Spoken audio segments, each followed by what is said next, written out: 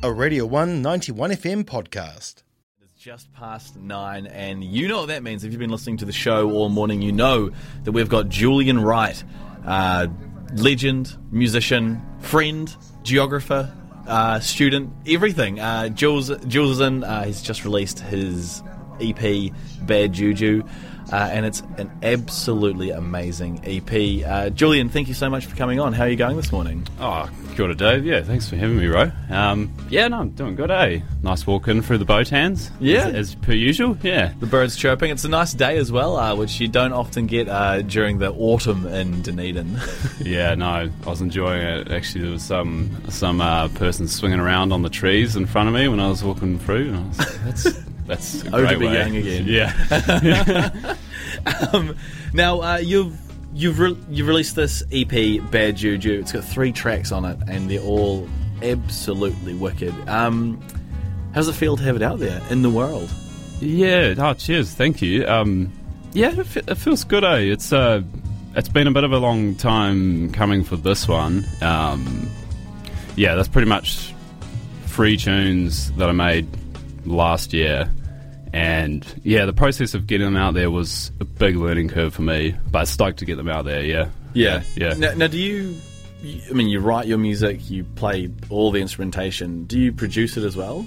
So I wrote it, played pretty much everything. There's actually Pete Kleiman is playing trombone on Bad Juju and Farrago, and he's got a little solo on Farrago, so big shout out to Pete for mad trombone skill. But these ones, all produced by me as well, but mixed by Simon Townsend, who's Pooch from Crispy and the Pooch, absolute legend. And he's really taught me, him and Chris Noel taught me pretty much everything I know about production anyway. So massive shout out to the boys. Yeah, awesome. Yeah, we're good fans and friends of Crispy and the Pooch here at Radio 1 as well. That's great to see that the music community and Aotearoa sort of working together. How long, what was your writing process? Because one thing I've loved following your Instagram is you'll be like, this is if the saxophone solo was actually on the clarinet or on the flute, and you'll just do that song but with a flute instead of a saxophone on that solo. Since you're such an instrumentalist and you can play like so many different instruments, does that make it difficult composing these tracks? I guess I can get a bit excited when it comes to like arrangement and just try to put everything that I can play on every tune, and then there's a lot of times I have to catch myself that no, this tune doesn't need this. Just don't play this. Just keep it simple. I guess I go for I'm trying to kind of bridge between that kind of band sound and kind of like electronic hip-hop kind of produced sound, instrumental hip-hop. So it is a bit of a challenge, but typically it just, you know how it is, starts with some idea that I'm messing around with, and then just first thing I do is just try to get it grooving, try to get the drums right, and then from there the tune kind of tends to write itself if I'm lucky. Sometimes it does not. You got through. Are there many tracks that hit the cutting room floor that you would love to do something with but just haven't been able to work them into something that you really love? Yeah, absolutely. Like the taking a tune from 75% down to 100%, it takes so much time. As you know, as a musician yourself, like that process is where the time goes here. I love ideas. I love creating new ideas. I love improvising, but actually finishing something is difficult for me. I'm hugely. I don't think any song should be 100% finished. I think there's a point. There's diminishing returns, like where you're like, okay, I've worked on this for a year now. I need to get this out. It's better to have it finished than perfect. But like to know when that point is, that's the difficult thing, you know. Yeah, that's a great point. Like you kind of, it's just a good snapshot of you or your collaboration at that time, and you just at some point you do have to get it out there. If you're vibing with it, you got to get it out there. Yeah. Now, what's your writing process? Do you sit down in a quiet room and just jam out, or is it something, if inspiration strikes you rush to your closest instrument and try compose something or get something down? Yeah, typically like kind of both. Could be, usually what happens is I start with... Quite often the idea starts on the guitar. It's kind of my most comfortable instrument, and still the one that I pick up, when I'm just walking around the house and pick up the guitar and just play something. And every now and again I'm like, oh, okay, we gotta go for that. Typically starts with some random idea, and then just follow that and try to make decisions really quickly at the get-go, just to get things moving before you kind of lose that feeling, that you're getting from that idea that's making you excited. And then come back and hone everything, because I think sometimes you can get a little in your head. Absolutely. If you let it take too long. Cool. Now, what's next for you? You've got this EP, 3 tracks, 18 minutes. 12 minutes. I can't count. But what's next for you? Tour this around the globe? Oh, yeah. It's a good question, man. You've got me there a little bit, but... Sorry, no, I didn't mean to ask the... No. It's good. It get me thinking a bit. I think I would love to play these songs live. I'm just kind of... I think I'll let that sort of happen naturally for now. I think I'll focus on... I'm kind of enjoying the recording production space quite a bit at the moment. So I think I'll just try... just churn out as much as I can while I'm feeling this way, and then hopefully put some more stuff out towards middle and maybe end of the year.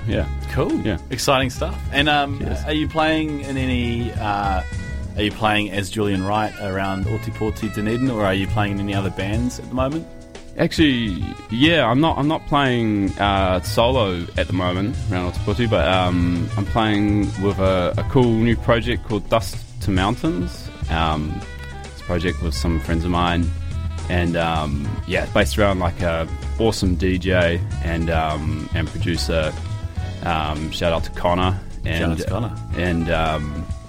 And the idea is like we just get a bunch of amazing musicians, and they kind of improvise over his production and his DJ set. So that's been really cool.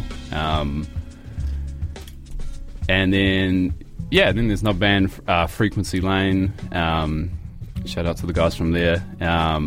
We've got a bit of a kind of funk, R&B, reggae kind of sound. Hopefully some gigs with those guys soon. Perfect. Now, before we let you go, this week I've been running through my favourite geography processes, and you're a geography student yourself. So can you think of any, or actually 2 questions, and this one is putting you on the spot, so feel free to just tell me to bugger off. But what's your favourite physical geography process, and could you give us like a wee TED Talk rundown of it? Maybe like a Spark Notes rundown. Oh, that's a good question, man. Or there's quite a few, but if I had to hone in on one... What are you most familiar with? Well, I've been doing a bit of a deep dive just with my masters at the moment in the kind of the beach face slope gradient to sediment grain size. Oh, the angle of repose, is that what it's called? Yeah, that kind of the slope of the active beach face kind of tends to increase as you increase the size of the particles. So you get fine sand. Your beach tends to be, there's of course like exceptions to the rule, tends to be kind of like low gradient, but as you increase up into like granules and gravels, tends to get the beach face kind of tends to increase. But then when you get to boulders, it kind of decreases again. Because the energy required is a whole other step up, right? Yeah, and just the level of percolation that like an incident wave goes through as it hits that, it kind of reduces that.